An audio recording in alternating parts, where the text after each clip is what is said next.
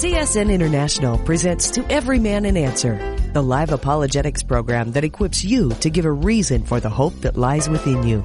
If you have a Bible question or a question on the Christian faith, you can call us at 1-888-827-5276. Again, that's 1-8888-ASK-CSN. Let's get things started. Here's today's host, Mike Kessler. Well, hello there, everyone, and welcome to the Wednesday edition of To Every Man an Answer, where we take your questions about the Bible, the Christian faith, what we believe, and why we believe it. My name is John Randall, and I'm filling in today for Pastor Mike Kessler. So glad to be here with you in the middle of the week. And joining me today on the program, a friend of our CSN family, Pastor Greg Blanc, a man that I've met before. He's out in Calvary Chapel Community Church, all the way out in South Dakota. Folks, South Dakota. Scenic Rapid City, South Dakota. That's right. City, South Dakota. Hey, can I just ask you, this has been on my mind. Yeah. And people are calling 888-ASK-CSN. We've got some lines open. Encourage you to call. But hey, listen, Greg, what is the best thing about living in South Dakota? Our people really want to know that. It's the people. The people are so sweet. You know, I'm a recovered Californian, so I love my Cali friends as well. But there are some of the sweetest people in this part of the country that you will ever meet, and we're fortunate in our fellowship that we have folks that are just hungry to grow in the grace and knowledge of the Lord. As we were chatting a little bit earlier on a more carnal plane, you know, there's some great mountain biking out here.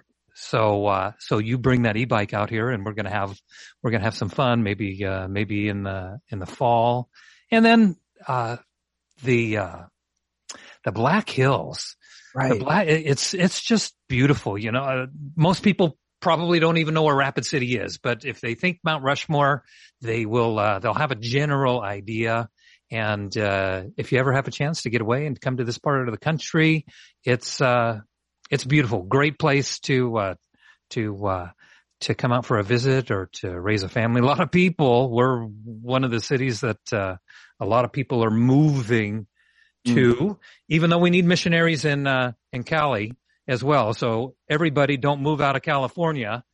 There's still plenty of need there, but you know, I was thinking too, as we were talking, you know, you shared with me that you've been pastoring there for 2 decades, for 20 years. And I don't know, you know, sometimes people think that, you know, pastoring, that's, you know, you work 1 day a week. You must have a Christian pastor. You know, you work on not even a day, an hour. The rest of the week, you don't really do much. So, but seriously, for those who know, what keeps you going? Because there's a lot of guys right now, Greg, you hear about it. Statistics are being done, or coming out, I should say, as surveys are being done of pastors that are getting out of the ministry and quickly for different reasons. But yeah, I suppose I want to ask you, having pastored for 2 decades, what is it that really keeps you going? And maybe there's some people today listening. And by the way, there's still time to call 888-ASK-CSN. But maybe some people listening right now who are in ministry, maybe it's bivocational, maybe they're in ministry full time. Hey, what keeps you going? Yeah, you know, I love to invest, and I know that you do this as well, John. I love to invest in younger guys who look at the romantic side of ministry. They don't have They have no understanding. They look at it and they go, oh, it would be so great, you know, to be a pastor. And I tell people what you probably tell people all the time is, if you can do anything else, if you can serve the Lord in any other capacity, do it. But if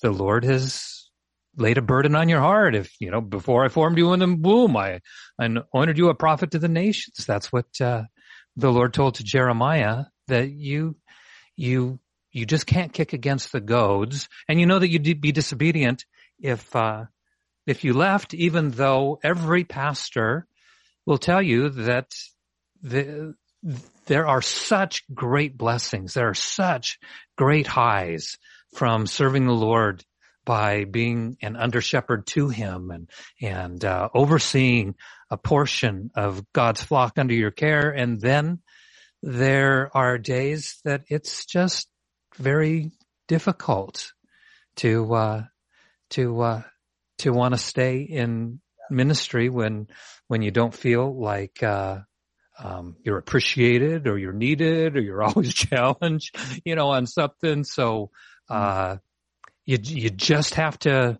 I think in 1 Samuel 30, David said that there are times that you just have to strengthen yourself in the Lord. And that's something, if anybody's out there listening and you're thinking that God is calling you to ministry, praise the Lord. It's incredible, but make sure that you're getting confirmation from other godly men, maybe even other godly women that are in your life that will confirm that this is a gift that God has called you to.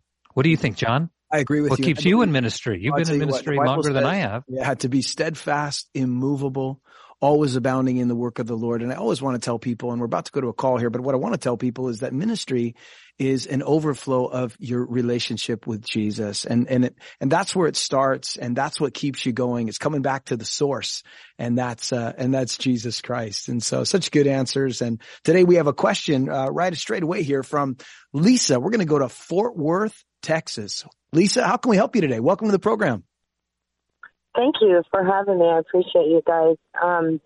In Genesis 4:26, it says that men began calling on the Lord. Before that, God talked to Cain and Cain talked to God. I'm just kind of curious what kind of changed. What does that mean? Men began calling on the Lord. Right. It shows you there, as you said there in Genesis chapter 4, right in the beginning that, Cain's talking to the Lord, and then you find this. So when it says, does it mean the same thing or does it mean something different? Pastor Greg, how would you answer that? What do you think it means when it says that men began calling on the name of the Lord? Well, I think there have always been men that have been calling on the name of the Lord, but I think that it means that there was a time where many more were calling on him. And, it says, in verse 26, actually, I'll back up to verse 25. It says in Genesis 4:25, it says, and Adam knew his wife again, and she bore a son and named him Seth. For God had appointed another seed for me instead of Abel, whom Cain killed. And then it says in verse 26, and as for Seth, to him also a son was born, and he named him Enosh. Then man began to call on the name of the Lord. So, it's just a great nugget of wisdom that people are identifying themselves. They're separating themselves a little bit from the world, and they're no longer following in the footsteps of Cain, but following in the footsteps of those who would seek the Lord. John? Yeah, that's an excellent response. Yeah, Lisa, I think it's just talking about more people are now calling upon the Lord. And I tell you what, there's something that's definitely needed in the days in which we're living. We need to be praying that more men and women would be calling on the name of the Lord. The Bible does say, whoever calls upon the name of the Lord shall be saved. I love the fact when I think about calling on the Lord, he's always answering. He doesn't put us on hold, Greg. He doesn't say, wait for the next 1,000 years and the Holy Spirit will get to you. Line 3. No, he calls. When we call, he answers. And Lisa, I hope that helps you out there in Fort Worth. It certainly will. Call to me and I will tell you great things. Yes, absolutely. Thank you, guys. I will answer you. Right. Call to me and I will answer you and show you great and unsearchable things you did not know. One of my favorites right there. I think that's Jeremiah 33:3. That's 33:3. Yeah. It's my memory verse this week. So there's confirmation. Hey, you nailed it. Way to go. Good job, Lisa. Hey, if you stick on the line, we'll be sure to send you out some materials here that will be a blessing to you. Thanks again for listening, for calling out there from Texas. And let's go to our next caller, Brian in Virginia. Brian, how are you? Welcome to the program. Glad to have you on today. How can we help you? Thank you. Well, my question was, I often hear the different pastors on there talk about our liberties. They come from God, and I wouldn't disagree with that in any way. But is there any scriptures you have that go along with that, or any explanation that I could give somebody? Now, when you speak of our liberties, just to clarify a little bit, Brian, do you mean, can you be a little more specific in that? I guess freedom to, worship God, to, pray, to, just to be Christians. Like I said, I've heard you guys comment on that before. So, yeah, just basically liberties of freedom and freedom of speech and such. I've heard you guys say that comes, our liberties come from God. And like I said, I agree, but I would just like to know, more about that.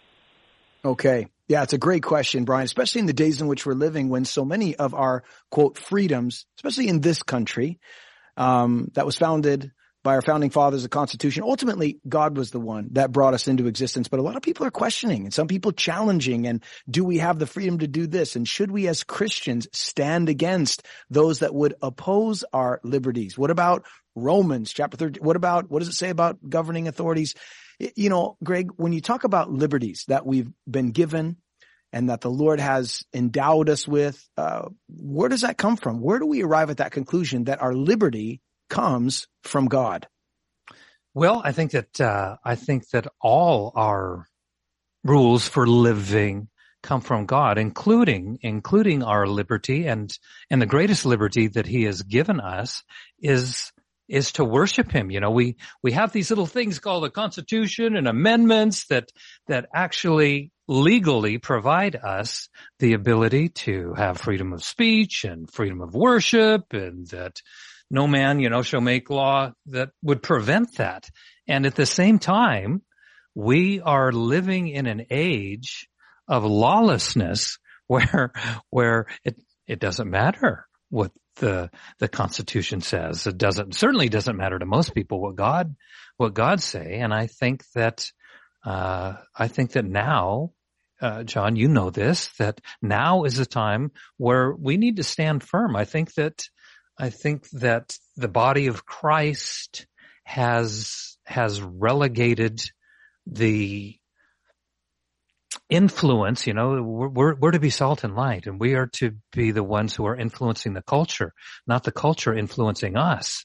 And they're trying to shut us up, and God is wanting us to stand up. So, anytime that we do make a stand, knowing that those liberties do come from our King and our Savior, He's our commander in chief. He's our ultimate commander in chief. So we do what He says. We just try to do it in a way that, we don't want to be obnoxious. We don't want to be, we don't want to be the screamer. Not that there isn't a time for picketing, but we don't want to jump, every chance we have a picket. The Bible says, come now, let us reason together. And I think when it comes to our religious liberties, we just need to be very vocal, unashamedly vocal. What do you think, John? These are actually, when you think about it, you look at the early church, Brian, for example, and you think about when the early church began, Jesus gave them a command. He told them to go and preach the gospel into all the world. It wasn't the great suggestion. It was the great commission. So they were supposed to go out. This was a command. They were to proclaim the death and resurrection of Jesus Christ. And they did have religious liberty in that sense, but there was a clash with the religious leaders. And there came a point when they were proclaiming the resurrection. And there are other parts of the world even now that if you try to speak the gospel or the name of Jesus, you can be incarcerated. You can be put in prison, separated from your family. And yet the disciples in the early church, they had to make a decision. Are we going to obey man or are we going to obey God? And so for us, I think knowing that we've been given a command and we've been given a choice either to obey that command or disregard it, I'm going to, by the grace of God, through the power of the Spirit, I'm going to exercise that liberty to obey God regardless of what this world says. And so I do believe that our liberties come from the Lord. We talk about real freedom too, by the way. I want to mention that because you can be in a country that doesn't have a constitution, or you wouldn't be classified as a free society, and yet you can be free, because whom the Son sets free is free indeed. We are freed from the bondage and captivity of sin that we were enslaved to. That's real liberty. That's real freedom. But I do believe that we are endowed by our Creator with this free will, with this ability to choose. And I want to be obedient to those commands, even if it stands in the face of the culture. And I will say, Brian, you know this, there in Virginia, it does stand in the face of the culture, but we exercise that liberty that God's given us, and we do it for His glory. Does that help you, Brian? Yes, it does. Thank you. It does help. All right, brother. Thanks so much for calling out there in Virginia. God bless you. Encourage you to stay on the line. We'd love to send some materials out to you that will be an encouragement to you in your walk with the Lord. Again, if you'd like to call today, 888-ASK-CSN. I got Pastor Greg Blanc on the line with us and answering your questions. But now let's go out to Carl in Buell, Idaho. Carl, what's the weather like out there in Buell? Oh, it's nice and 40 degrees. Ooh, man. Stay warm, my brother. How can we help you today? Okay, my question is geared towards the Mormon doctrine. And my question is coming out of Genesis 14:18, and it's talking about the Melchizedek, king of Salem. And we understand that the Mormon doctrine is kind of based on the priesthood. And my question is how can I explain, or what is the best way that I can word it so a Mormon missionary or someone from the Mormon religion can understand that as a Christian, we understand that as a theophany. But when I bring that up, they kind of get all glary-eyed and they don't quite understand what I'm trying to say. And I'm trying to get them to understand that Melchizedek is a one-time deal, that Jesus Christ received the Melchizedek priesthood forever, and there's no need for the priesthood anymore. But yet they don't quite get that verse, and I'm trying to maybe find a better way to explain it to them. Right. Well, that's a great question, Carl. First of all, let me just say concerning Mormonism, if you're unclear about this to our listeners, Mormonism is a cult. And the reason we say that is because they teach a different Jesus. Oh, they talk about Jesus, but it's not the same Jesus that you and I refer to in the scriptures. They also use other books, the Doctrine of Covenants, the Book of Mormon, and these contradict scripture. And whenever you have books that contradict scripture and being held as authority above scripture, it's false. It's false doctrine. The Mormons are very sincere. They work really hard because they have to. They go on missions. They devote their time. They do all kinds of things. But they also have aberrant doctrines that are not found in the Bible, such as that Jesus and the devil were spirit brothers. Now, maybe your average Mormon on the street who comes to your door, maybe he's the trainee and not the trainer, might not know. But the further you go in Mormonism, the more strange it becomes and further away from biblical doctrine you find. And so sometimes it's difficult to dialogue with the Mormon, and you need to pray. You need to pray that God would open their eyes, because the fact is they're blinded. They have been deceived. And when you come to these things like they use, for example, as you mentioned, Carl, they end up using this as, well, we're part of that particular priesthood, the Melchizedek priesthood. They don't understand it. And part of the reason is because they believe in a different Jesus. But, Greg, if you were going to respond to a Mormon coming to your door, how would you present that argument in order to perhaps open their eyes to the truth?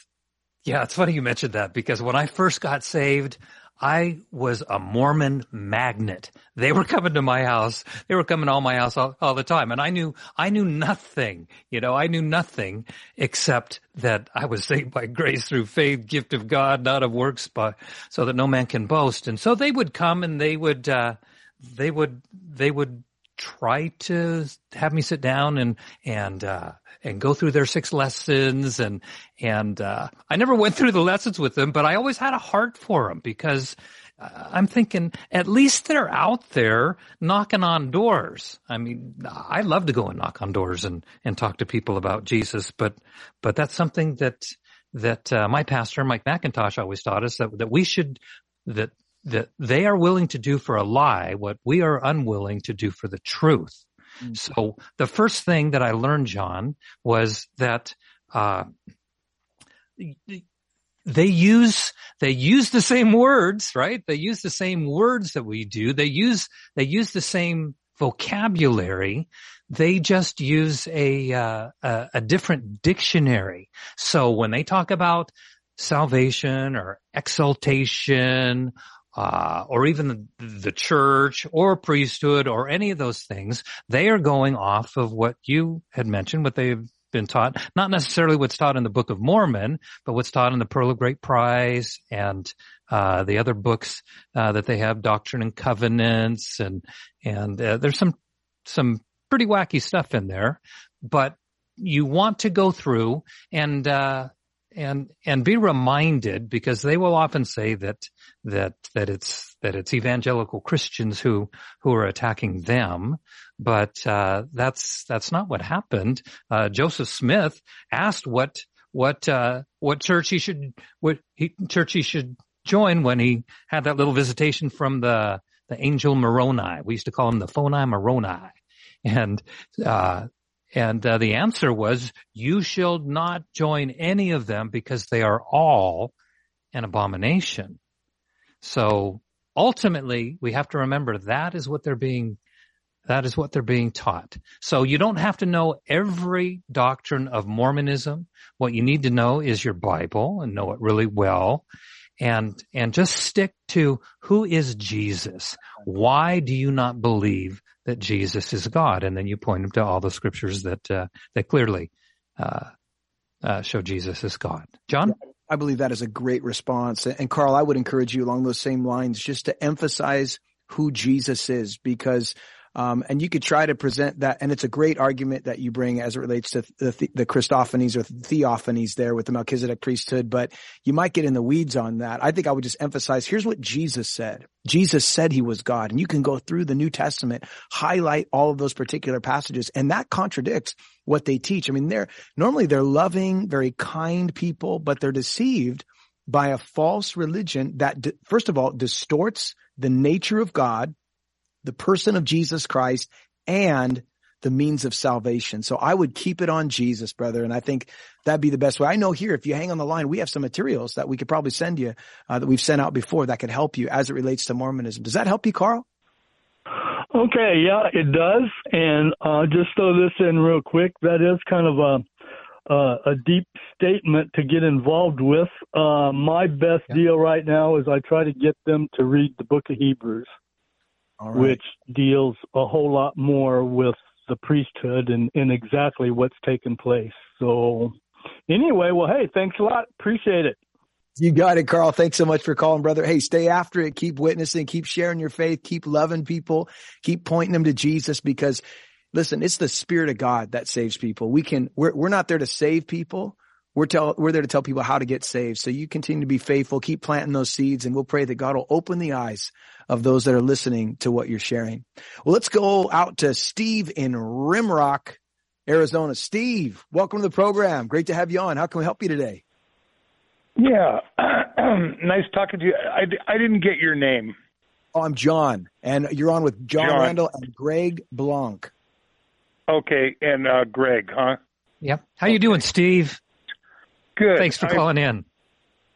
I wanted to tell that caller you just had that the book of Galatians, Paul says you're not to even invite these people into your home. Right. That right. are preaching these, and so we're not to play with. I mean, these people are sent out, and we know that they're blinded, and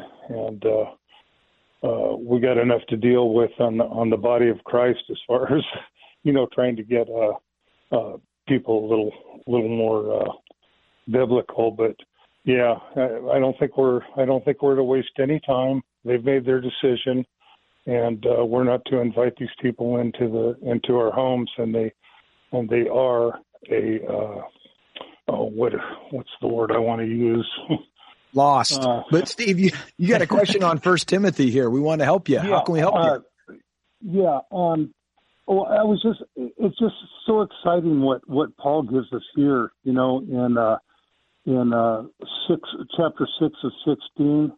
And it says, which he will display at the proper time, he who is the blessed and only sovereign, the King of kings and the Lord of lords, who alone has immortality, who dwells in unapproachable light, whom no one has ever seen or can see. To him be honor and eternal dominion. Amen. And I was just thinking, what a wonderful thing that God gave us through Paul to give us a much a much better picture of the Lord God, because I deal with, in what I do for a living, I deal with energy. And energy, of course, heat energy, which comes from light, is the source of all known energy in the universe. And without God having that heat energy, which can be measured and calculated and works in physics perfect. But here's God Almighty, and it's just, I think it's just such a wonderful thing to know that God the Father and the Holy Spirit and the Son are totally one, and they are pure energy that mankind knows nothing about.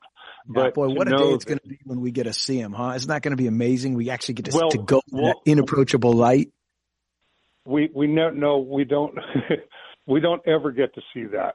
That is. But when we get to heaven, we will. When we get to heaven, we're going to see it.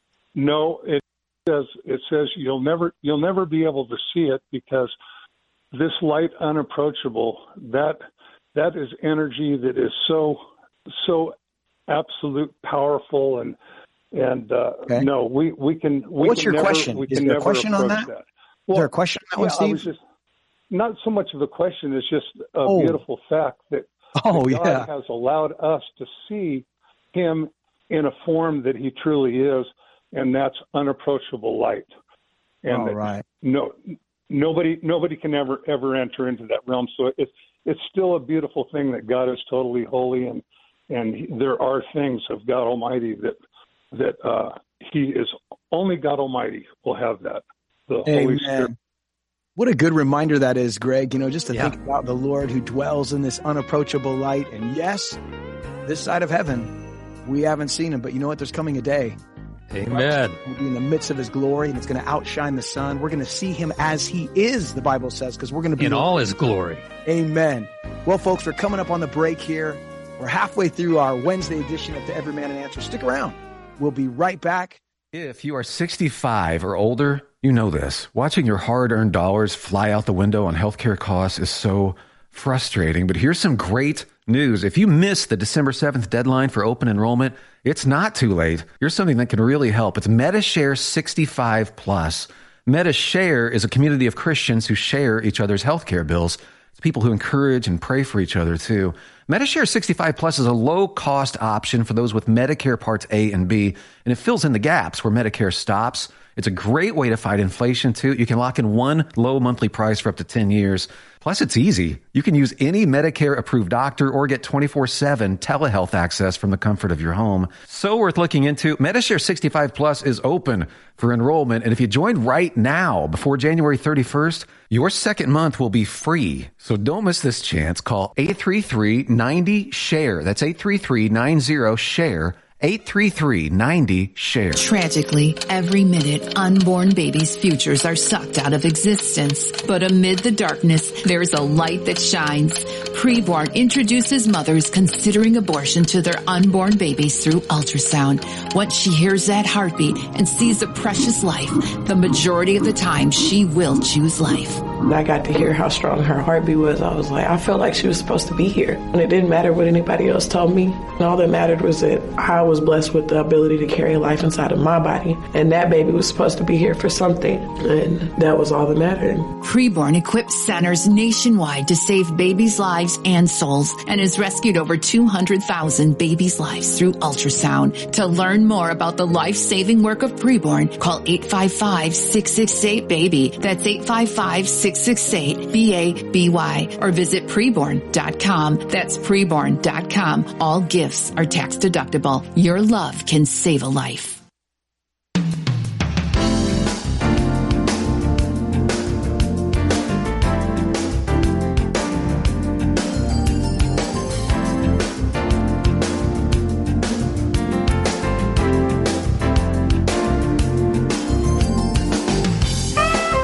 Welcome back to our second half of this Wednesday edition of To Every Man an Answer. If you have a question about the Christian faith, about the Bible, what we believe and why we believe it, encourage you.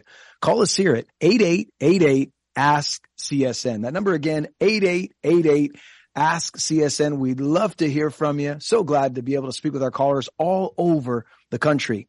Well, right now we're going out to Tom Tom, where are you located there? Is it Kansas City? Where are you at? I'm in my corral right now feeding cows. Well, there you go, man. That's awesome. That's great. All the way to a barn? This is exciting. Well, no, it's outside corral. All right. Well, how can we help you, brother? What's going on? My question is, one of you was on the radio yesterday, I believe. I'm talking about the pathway that when Adam and Eve were evicted from the garden, yes, that the cherubim were placed there to keep them out. But I've often heard it said that the cherubim were placed there to keep the path open for us and for mankind to achieve salvation through Christ. Well, if you go back to Genesis, and I'm going to, in a moment, ask our pastor here with us here, Greg Blanc, to look that scripture up, but it does talk about when Adam and Eve sinned, that after they sinned, you remember the Lord came and found them there in Genesis chapter 3, and it also says, interestingly enough, they tried to cover themselves up in fig leaves. That was their attempt. Would have been painful. But the Lord then came. A little itchy. A little itchy. Came to them and said, "Where are you?" And of course, Adam revealed himself, and they had this discussion. The Lord told them the consequences of their sin that would follow. And it also said this, the Lord God made tunics for them and covered them. What did he cover them with? Some suggest maybe a lamb. Maybe that was what happened. A lamb was offered. We don't know for sure, but we know that God covered them. But then after that, they were removed from the Garden of Eden, and there was an angel placed there. And Pastor Greg, can you tell us, was that open for us, salvation, or was that like, this is blocked off from now on and salvation is coming much later? The Lord talked about it there in Genesis 3 in the, what's called the proto-evangelium, that there was one coming from the seed of the woman that would crush the head of the serpent, pointing to something later on that would come. But what's your thoughts on that? Let me read so the rest of the audience will understand exactly what we're talking about, because it's a great question in Genesis chapter 3. Let's pick things up in verse 22. It says, "And the Lord God said, Behold, the man has become like one of us to know good and evil. And now, lest he put his hand and take also from the tree of life and eat and live forever." That's the key. "Therefore, the Lord God sent him out of the garden to till the ground from which he was taken. So he drove out the man, and he placed cherubim at the east of the Garden of Eden and a flaming sword, which turned every way to guard the way to the tree of life." What we have to remember is that God is omniscient. That means he can't learn. He knew the decision that Adam and Eve were going to make, but that's what happens when we're created with a free will. We have the freedom of choice. So, it doesn't mean that we don't have access to eternal life. It's just saying that, well, the understanding is there that Adam and Eve were created. They were created, as far as we know, to live eternally. And death only came into the world when they chose to violate. How many commands were they given, Pastor John? Just one. Just one. And how many did they violate? The one. Yeah, that one. So that'd be my input. What do you got, John? No, I agree. I think that's the reason right there. I think when it comes to that, I think we go with what the text declares, and we stick with that. And Tom, I appreciate the question. It's a great question you asked. Does that help you? I think so, yes. I just, like I said, I just heard that, espouse that that might be the reason that they were put there. Well, we do know for sure salvation is open to us, and that's through Jesus Christ. Amen to that, huh, Tom? Hallelujah. Correct. And the thing of it is, in the big scheme of things, that's kind of it's a question, but it doesn't have anything to do with salvation. Right. But isn't it interesting though, Tom, when you read through the Bible? I mean, this happens to me too. Like there's those questions that you go, I wonder. And you think, I don't know, but maybe. We speculate, and it's kind of fun to do. And then we just kind of stick with what it says. But I got a lot of questions for the Lord. I'm sure they're all going to be answered when we get there. But I have a question for you, Tom. You said you're out in the pen there. What are you caring for out there? What are you taking care of out there? Oh, I got some cows here. I feed them of an evening, and they all gather around, and I feed them range cubes out of my hand. I like my cows calm and easy to find. There you go, brother. I would say, holy cow. No, I'm kidding. Hey, Tom, look at that. Colin, brother. No, they're not. They're greedy cows. Oh, greedy cows. All right, bro. Hey, listen, if you stay on the line, we'd love to send you out some materials. Thanks so much for calling. Great question. And God bless you, Tom. Hey, let's head out to Carol in Charleston, South Carolina. Charleston. I love Charleston. That is a great area. I've been out there before. Folly Beach, surf that spot. Carol, how are you? Welcome to the program today. I'm doing great, pastors. I want to thank you for this ministry. I've probably listened for about 12 years, and, it's been a major part of my personal growth. So thank you, and being a tower keeper is a pleasure on my part. So, I have a couple of references here. 1 Corinthians 6, verses 9 through 11. Now, I understand all that, the list of the unrighteous, etc. And Pastor Mike has gone over that several times. I understand it's those who practice, etc. And then it goes on in 11, and such were some of you, and I understand that part, and that we were washed, sanctified, and justified by the Spirit. So then you jump over to verse number 18. And when I study, I try to think about what I've read, excuse me, and it says, flee sexual immorality. Every sin that a man does is outside the body, but he who commits sexual immorality sins against his own body. And then it goes on, don't you know that that's the temple of the Holy Spirit? So when I think about this, and I totally understand that if you confess and repent, God is faithful. And that gets, separated as far as the east is from the west. And I understand that. But there's nothing, as far as I know, from Genesis to Revelation that says you aren't going to suffer the ramification of sin. Whatever, even if it's not like this sin, there's something that God tells us, don't do it because it's not going to bode well for you, correct? Yes. But he also tells us that he is faithful if we confess and repent, correct? So then my thinking is, even though we may confess sexual immorality, we've already done the sin damage. And this specifies it's to our own body. So when I think about this, I'm a retired nurse. When I think about this, I say, gee, you're sinning against your own body. That ripple effect is going to manifest, whether it's today or 10 years from now or whatever. My question is, I start thinking and I say, wow, if you're sinning against your own body, that may even imply it affects you perhaps down to cellular structure if committing that sin. Right. Even though you've confessed and repented. So my question to you is, people don't like to hear that you're going to be held accountable, but we all are for our sin. I suffer with my lungs because I was a former smoker. I confessed, I repented, I quit, but I have a lung condition now. So God forgave me, but I'm suffering the ramification, correct?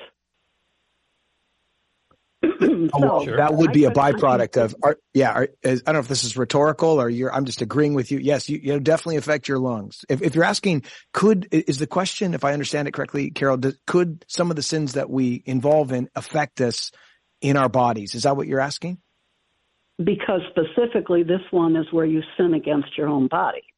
Right. So yes, to heaven, but can a person down the line suffer something in their body because having done that sin?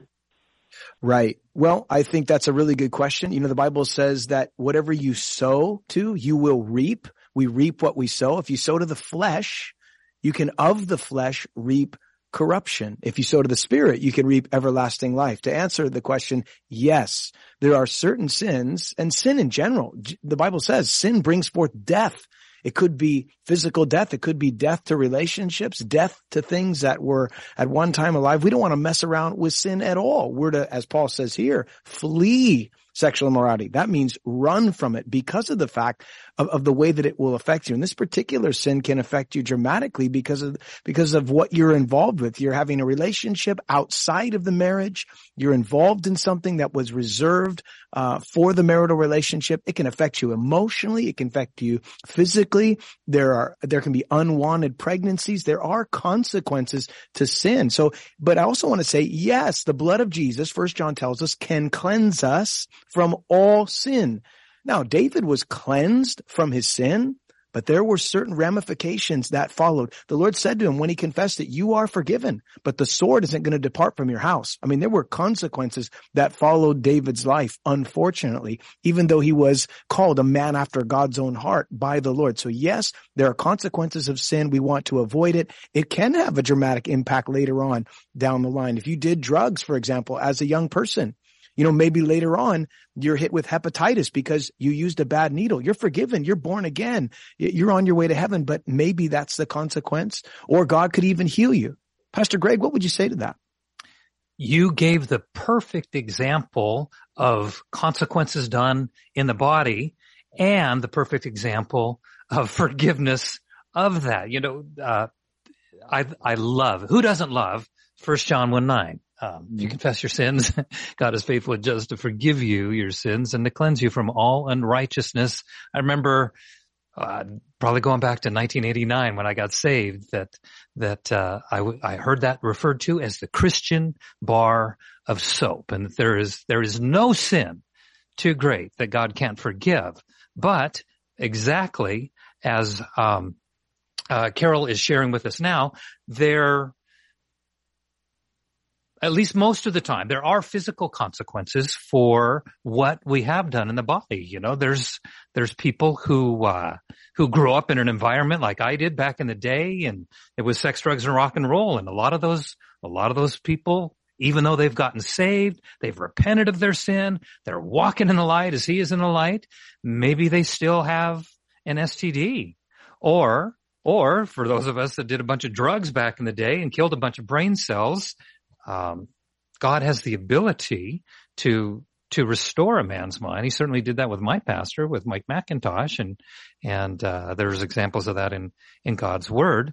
But then there's plenty of guys that, like me, I tell people all the time, I'm down to my last 6 brain cells. So I'm only using one of them at a time, and I'm working them hard. So those are things that, yes, there are physical consequences to that. I think the important thing to remember there, Carol, is the context of what you're talking about there in 1 Corinthians 6. Right. Yep. Yeah. We just have to remember. And I think here's a word for the church, right? God takes sexual immorality very seriously. It doesn't matter what culture we are living in. He gave mankind sex as something to be practiced between one man, one woman, one husband, one wife. And ultimately, a lot of that is a reflection of the intimacy that God desires, not in a physical way, but God wants us to be intimate and have a unique relationship. So when we go outside those bounds and we abuse the gifts that he's given us, there very often are consequences. And I think you are about, Carol, to get to verse 20 that says, for you were bought at a price, and therefore glorify God in your body and in your spirit, which are God's. So just remember Galatians 2:20, it's no longer I who live, but God who lives in me. And the life I now live, I live unto him who loved me and gave himself for me. Pastor John? Amen. Carol, I hope that helps. And it's a great question and insight you brought up. And thank you for being a tower keeper and being such a amazing supporter of the ministry here. We're so grateful for you and so many who are faithful, who serve alongside of us here. Does that help you? Yes, it does. It clarifies. I just wanted to make sure that my thinking process was going down the right path, because yes, we are forgiven. Yes, we get sanctified and made holy by the Holy Spirit, etc. And most of us, especially as we age, do turn around and start walking a better path than everything that we used to do. Okay. I just wanted to make sure that my thought process was, there are ramifications. Yep, you're right on target, and you were a good student of the Word, good Berean there out in Charleston, South Carolina. Again, thanks so much for calling, Carol. If you want to hang on the line, I'm sure we'd love to send you some materials, and just so appreciative, again, of your partnership with us, and thank you for your prayers. Let's go out to Lisa in Lake, Los Angeles, California. Lisa, welcome to the program. You're on to Every Man an Answer. How can we help you today? Hi there. Can you hear me okay? I got you loud and clear. Okay. I just want to I appreciate how much you guys help all of us Christians out here, teach us so many great things. I just wanted to run this by a couple of you pastors there. I've been a Christian most of my life. I've been saved at 10, and I'm like over 60 now. And I've been serving in Calvary Chapel churches for many years in different states and different places, but for a long time. I'm in one now that the pastor's new for the past 10 months, and everything's been going fine until we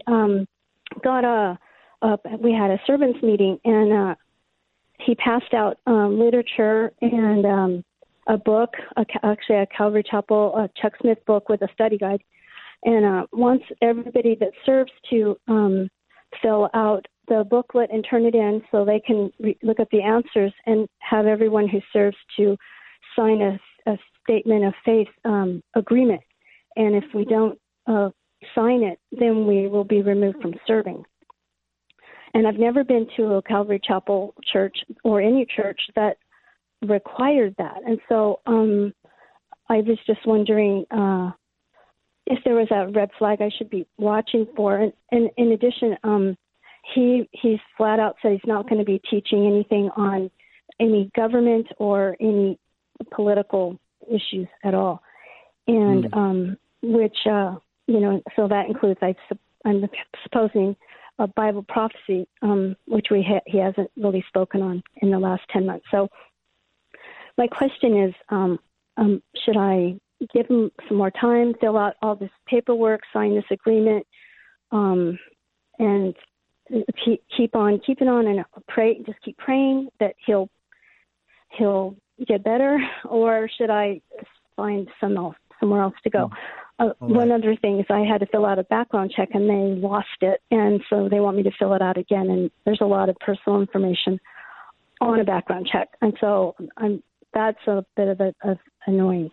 But anyway, what are your thoughts? Well, it's a really great question that you ask. I've been pastoring a Calvary Chapel church for over 26 years, growing up in Calvary Chapel. So I've been a part of the movement, if you could say, since 1974. It's when we started going to church at Calvary Chapel, Costa Mesa. I was just a little nugget back then. But here's what I want to say. I mean, I think if I'm speaking from a pastor's perspective on this, I believe your pastor's probably wanting to get everybody on the same page. So having him read through, let's say, Calvary Distinctives, which may be the book he's using, just, hey guys, I want you to know where we stand on this. And I want you to know what our statement of faith is, so that we're all on the same page and so that we can be unified in going forward. I would encourage you, if you feel like this is your home church, to read. It's not going to not be a benefit to read through, and maybe you'll see something on there. I'm sure, having served in Calvary Chapels, you're probably going to agree with the majority of what's said, or you wouldn't be attending a Calvary Chapel. He's probably trying to be more clear on getting everybody on the same page. And even for us, we do background checks. You have to nowadays. It protects you. It protects your congregation. It protects the children's ministry. You have to do it. I mean, it's a crazy world that we're living in. It's unfortunate that they lost yours. I'm sure that was not on purpose. So I would refill it out if you feel like that's where you want to go. But I'm sure that that's the reason why his intention is that you guys would be unified and going forward. And if you don't feel unified and you don't feel like you bear witness, then I would say maybe God has somewhere else for you. But I'm sure that's his intention. Greg, your thoughts? Yeah. First thing is, the bottom line is, go and talk to your pastor. It may be a misunderstanding. Ask him his heart. You have a right ask your pastor those questions, and I'm sure that he would probably be more than happy to answer any of those for you. I agree with Pastor John that there is an importance of making sure that people are on the same page, especially doctrinally. I want to commend you for having a heart of service, Lisa. That's incredible. So don't stop serving because there's this little hiccup for now. Every ministry, our ministry as well, we have a ministry application, and the days of the one-page mini testimony ministry application, those are long gone. It's just the times and the culture that we live in. We need to do our best for the safety of the body of Christ to do those kinds of background checks and make sure that there's people that haven't, especially for children's ministry and other ministries, haven't had, been on any registries that would disallow them from serving in that capacity. But there's nothing wrong with the ministry overseer wanting to make sure that you're on the same page doctrinally and in agreement with the statement of faith. I know that sometimes, Lisa, we can take these things personally, and I don't think you're doing that. But at times, I know that I have taken things personally like this before, and it's kind of clouded the bigger picture. So I would just make an appointment and go and sit down. You and your husband go and sit down and talk to your pastor and get some better clarification. It'll probably bring you and that pastor and that ministry closer together as a result. Pastor John? I agree with that. And the one thing I would say to the second part of your question, Lisa, and this is important. And if you're a pastor, you're a leader in a church, and listen, pastors should not be ashamed to handle political issues that come up from the pulpit because your people want to know. For example, abortion. Where do you stand on that? And I'm not saying you have to preach, exegete CNN every week and bring up every single thing going on in the culture. Your people are aware, but you also shouldn't be ashamed to stand against the evil that's going on and be willing to talk about it. And if you aren't, then I think you do a great disservice to your people. So we're not going to be political, as if abortion was a political issue. It's not a political issue. It's a human rights issue. We should stand and we should be bold. And truthfully, there needs to be more pastors out there who are bold in their faith and willing to stand for what's right. Listen, what were the prophets doing? The prophets were standing up to kings and rulers, and they were saying things that needed to be said. John the Baptist, he was a pretty straight shooter when it came to the truth. Listen, we cannot afford not to speak. I'm not saying be belligerent or disrespectful or rude, but I am saying as a shepherd among the flock of God, you, me, we have a responsibility to stand and to tell your people, well, I'm not going to talk about anything political. I would check yourself on that. I would really make sure that that's the Lord, not you. Sometimes you want to avoid it, but why are you avoiding it? Your people need to know. So Lisa, that would be my one side note on that I would question him. I would ask him, can you elaborate on why you don't want to talk about it? And what do you consider political? And, cause there's a lot of guys that they get out of talking about difficult things by just saying, we're not going to talk about that. Well, I think you do a great disservice because your people are listening to other places that are talking to them, and they need to hear what their pastor has to say on it from a biblical perspective. So I think that's really important myself. Does that help you, Lisa? Yes, I agree with you 100% on that. I have been learning Bible prophecy from other Calvary Chapel pastors like Jack Hibbs and all the guys that are on the radio and other platforms. But I try to go right to what God would have me to learn, not just willy-nilly, That's good. But I do, I'm a little concerned because I feel partly that he is such a new pastor and he teaches a lot of milk and not in the meat for the mature Christians. So I guess I'm going to have to, like you suggested, sit down with him and talk to him about that, because I know I can get the meat in other places, but and not everybody is ready for the meat of the word. But but I know I'm missing it a little bit and while I'm at church. Well, I appreciate you sharing all those things, and I think that's great. We're coming up on it. We're just about to end here. We got about a minute, about 30 seconds left on the program today. And Lisa, I encourage you to hang on the line if you'd like. We'd love to send you out some materials that would encourage you. But hey, listen, folks, if you're looking for a church, look for a church that teaches the Word of God, and look for men who are willing to stand and be bold in the Word of God. All right. Well, hey, thanks so much for joining us here. Pastor Greg Blanc out there. Love you, brother. I love you too, man. Yeah, man. Look forward to seeing you guys next time right here. Or to receive a copy of today's program, please call 1-800-357-4226 or write us to Every Man an Answer, P.O. Box 391, Twin Falls, Idaho 83303. That toll-free number is 1-800-357-4226. Subscribe to the free podcast on iTunes by searching for To Every Man an Answer in the iTunes store, or visit us online at csnradio.com/TEMA. To Every Man an Answer is a production of CSN International, the Christian Satellite Network. The opinions expressed by our guests may or may not be those of CSN International or of this station.